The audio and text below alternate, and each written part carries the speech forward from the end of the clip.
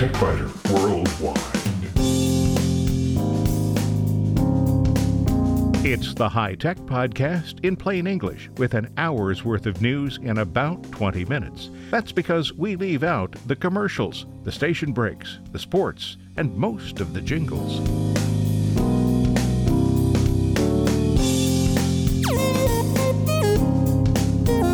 Podcast number 626 for the 20th of January, 2019. This week, getting more than you paid for is a welcome change from the usual, and there are hundreds of free and low-cost applications that sometimes compete well with commercial programs. In short circuits, if you decide you'd like to try some of those free applications, the next challenge is how to get them. Two excellent resources exist. Every Windows computer has a taskbar, and there are ways to make it more useful. Let's consider some of them. And in spare parts, only on the website, this week is that 10-year photo challenge on Facebook dangerous or just good fun? And Kroger is working with Microsoft to redefine the way we buy groceries.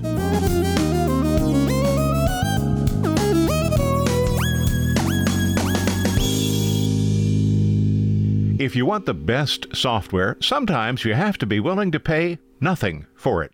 Some freeware applications aren't worth even nothing, but others are as good as the applications you'd have to pay for, sometimes better.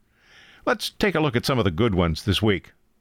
2 weeks ago, I mentioned UltraEdit and UE Studio, a text editor I've used for more than 20 years, but I also keep a copy of Notepad++ on the computer. Both applications are robust and offer a lot of features. UE Studio's features are all built in, but features can be added to the more basic Notepad++ by selecting plugins. Installing only the needed components keeps the program size small so it loads faster. After nearly 25 years, I'm completely familiar with UE Studio's operations, and it remains my primary text editor. Still, Notepad++ is handy when I just need to view a text file and do it quickly. I have a link where you can download Notepad++ direct, but later in the program I'll tell you about other ways to obtain some of the free applications. Next on the list, FileZilla. It's a free file transfer protocol, or FTP, application. I have never found a more comprehensive FTP client, either free or paid. FTP clients, as the name implies, are used to transfer files. It's the application I use to upload website, podcast, and RSS files each week.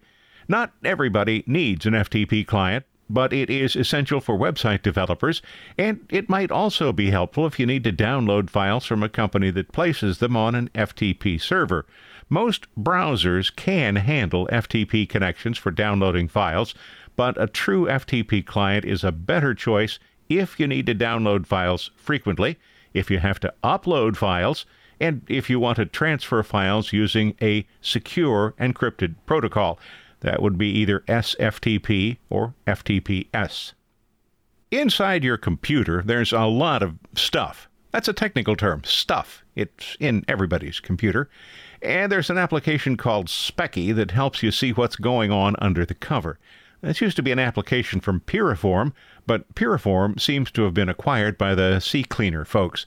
There's still a free version, but there's now a paid version that claims to show more information, automatically update itself, and come with support.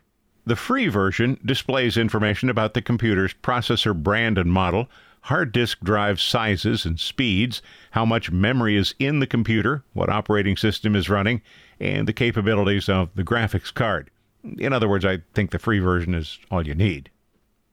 Here's a situation you may have encountered a time or two. What do you do if you try to delete a file only to be told that you can't delete it because some other application is using it?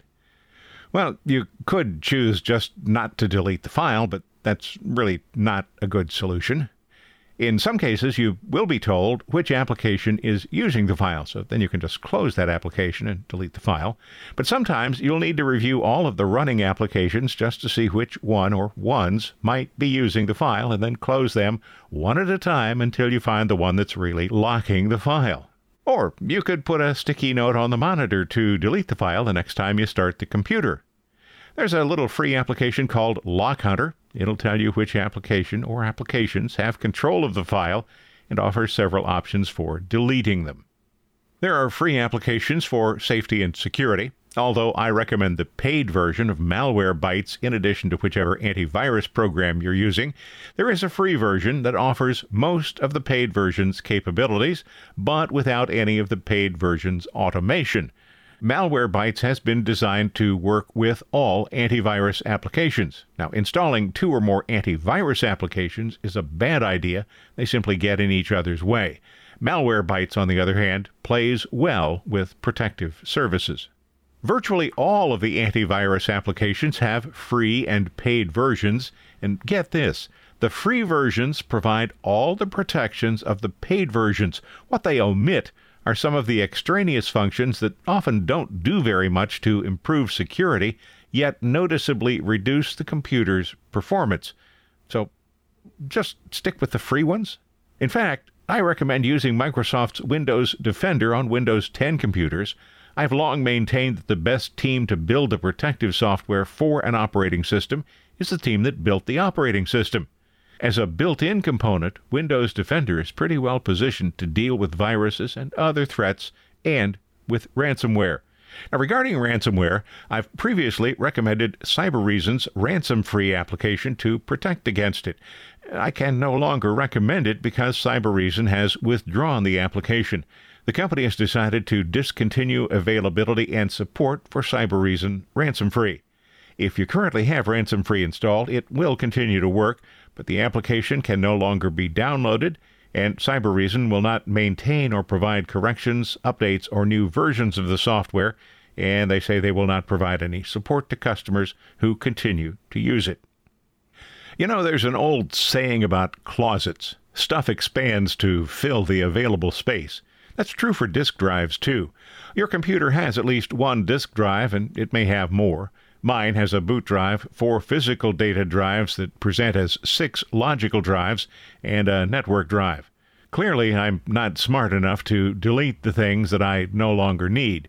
But the problem with deleting files is that almost invariably, I suddenly need any file that I've just recently deleted. So disk space is relatively inexpensive these days, and I generally don't delete files unless they're ones that I created for temporary use and stored in a temp directory. The problem with that approach is that sometimes it's difficult to find a file that I need. There's so many of them. And that's where Agent Ransack arrives to save the day. This is an application that can examine any drive or drives to search for files with any word or words either in its name or within the file. It is one very handy application. And that leads to Windows Explorer. It has a single pane, so copying files from one location to another is easier if you open a second instance of Explorer. I don't like that method. You could also use QDIR, that stands for Quad Directory. It can display up to 4 directories at a time. Although QDIR is free, the first time you start the application, you will be presented with a license screen. It happens only the first time you open QDIR on each computer, and it is free.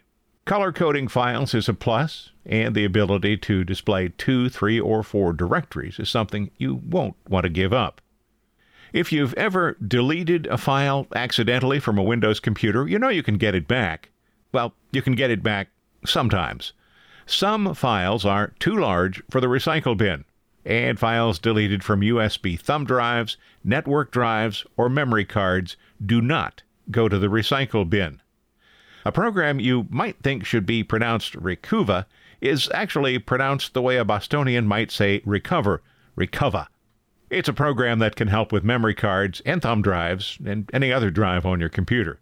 The trick with any recovery application is that you need to do it quickly, because space occupied by the deleted files will eventually be overwritten when you save new files.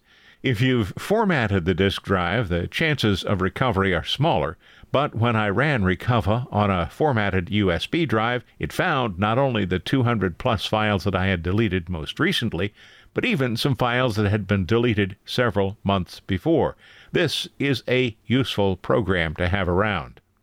And last in my list of applications, LibreOffice. It's a fork of the OpenOffice project. Just about everybody needs a word processor and a spreadsheet application. You might also need to create on-screen presentations and graphics or work with databases. Microsoft Office does all of those tasks, but so does LibreOffice, and it's free. If you need to exchange documents regularly with an individual or organization that uses Microsoft applications exclusively, the program might not work for you, despite the application's ability to read and write Microsoft formatted files. Otherwise, the applications have more than adequate capabilities for home offices and small office users. There is, in fact, no shortage of inexpensive or free applications available that are sometimes as good as or even better than commercial software. Your primary cost for free applications is the time it takes you to analyze and become familiar with them.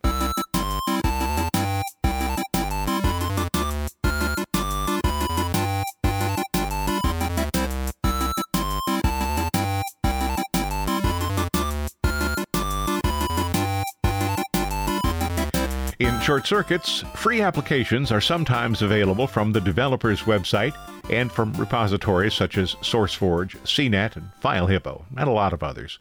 Maybe you've heard that free programs sometimes come with unwanted extras. That is true, but you can avoid the issue. Developers may include additional applications, but they're usually clear about what they've added. The repositories, not so much. You'll find phony download buttons that are attempts to trick users into installing an application they don't want, and the download link for the application might be all but hidden.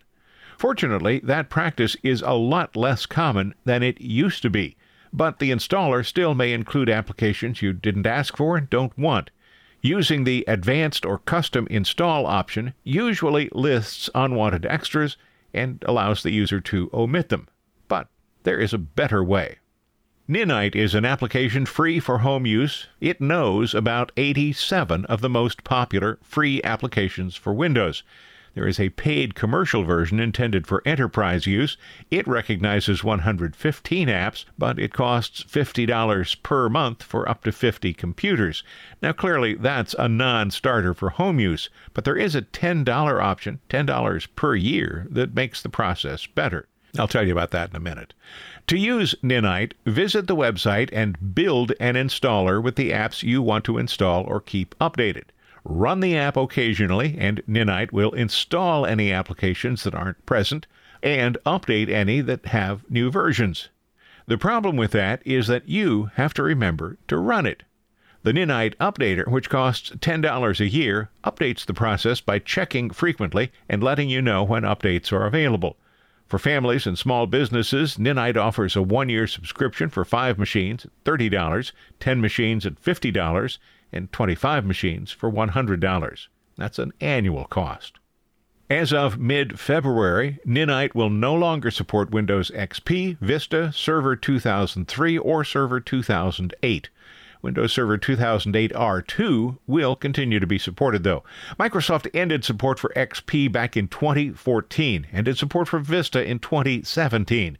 Many of the applications on Ninite no longer support XP and Vista. So eliminating support for the older operating systems will allow the developers to use newer technologies, and that will allow for new features to be added, improved performance, and increased security. There's a link to download Ninite from the TechBiter Worldwide website, www.techbiter.com. And as much as I like Ninite, it doesn't know about thousands of other free applications. The Older Geeks website doesn't offer any automation, but it does offer downloads with, as the site puts it, no ads, no crapware, no BS. There is an option to donate, and if you use the site, please do. In addition to the website, Randy and Dina McKelvey have a presence on Facebook, and they post updates and tips every day. Check out the Older Geeks website. There's a link from the TechBiter Worldwide website.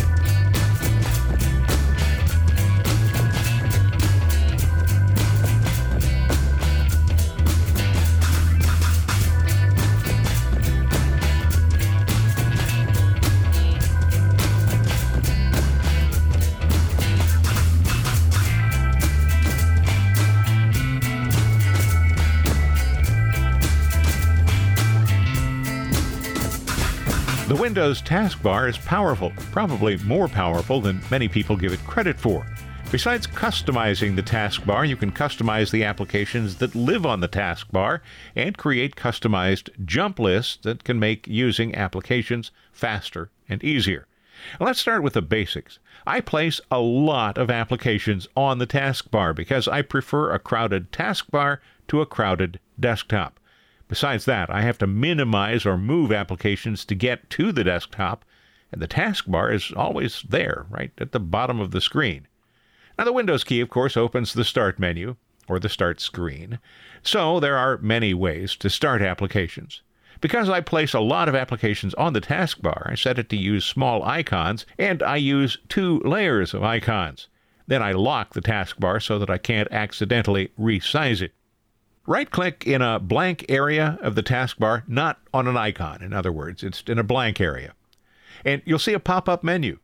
The first item in the menu is Toolbars. I'll come back to that in just a bit. In the next section, you can decide whether to show or hide Cortana's icon, the Task View button, People, Windows Ink, and the Touch Keyboard button. Although it's in the taskbar adjustments, the third section changes how any open windows appear on the desktop.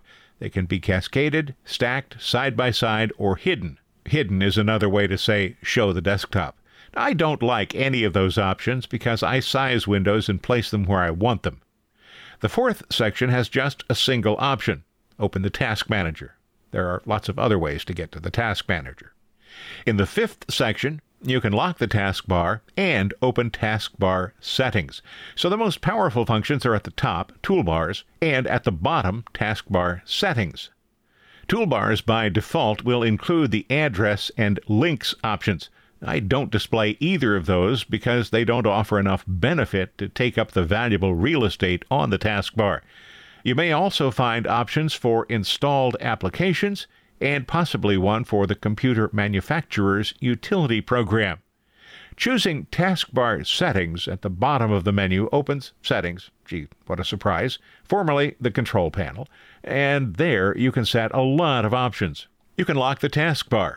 I enable that one so I don't accidentally resize it. You can automatically hide the taskbar in desktop or tablet mode. I keep the taskbar visible at all times in all modes. Here's where you can also choose to use small taskbar buttons. Because I have so many icons on the taskbar, I choose small icons. Even if you have only a few icons on the taskbar, small icons will use less of your valuable screen real estate. There's an option to use Peek to preview the desktop. I turn that on, but I really don't have a good reason for doing so.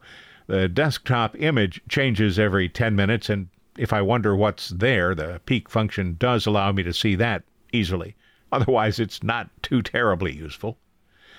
You can replace the command prompt with the Windows PowerShell. I turn that on because PowerShell can do everything the command prompt can do, and a lot more.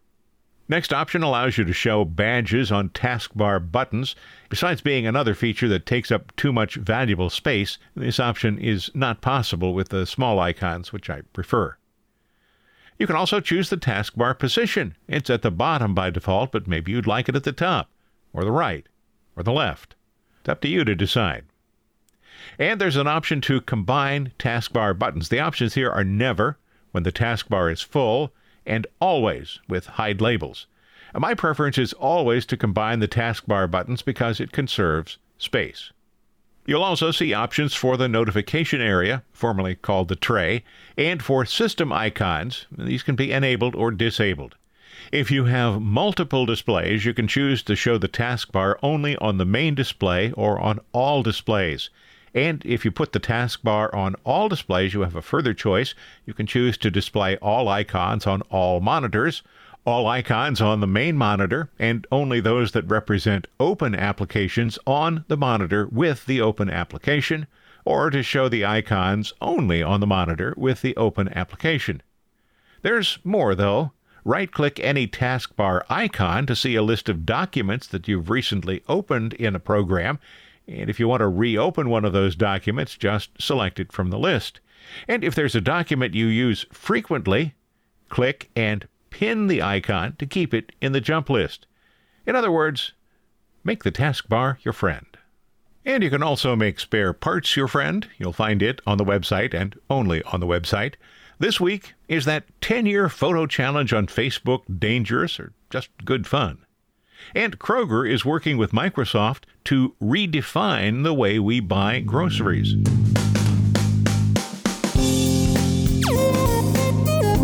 Thanks for listening to TechBiter Worldwide, the podcast with an hour's worth of technology news in about 20 minutes. I'm Bill Blinn. Be sure to check out the website, www.techbiter.com. And if you like, send me an email from there. See you next week.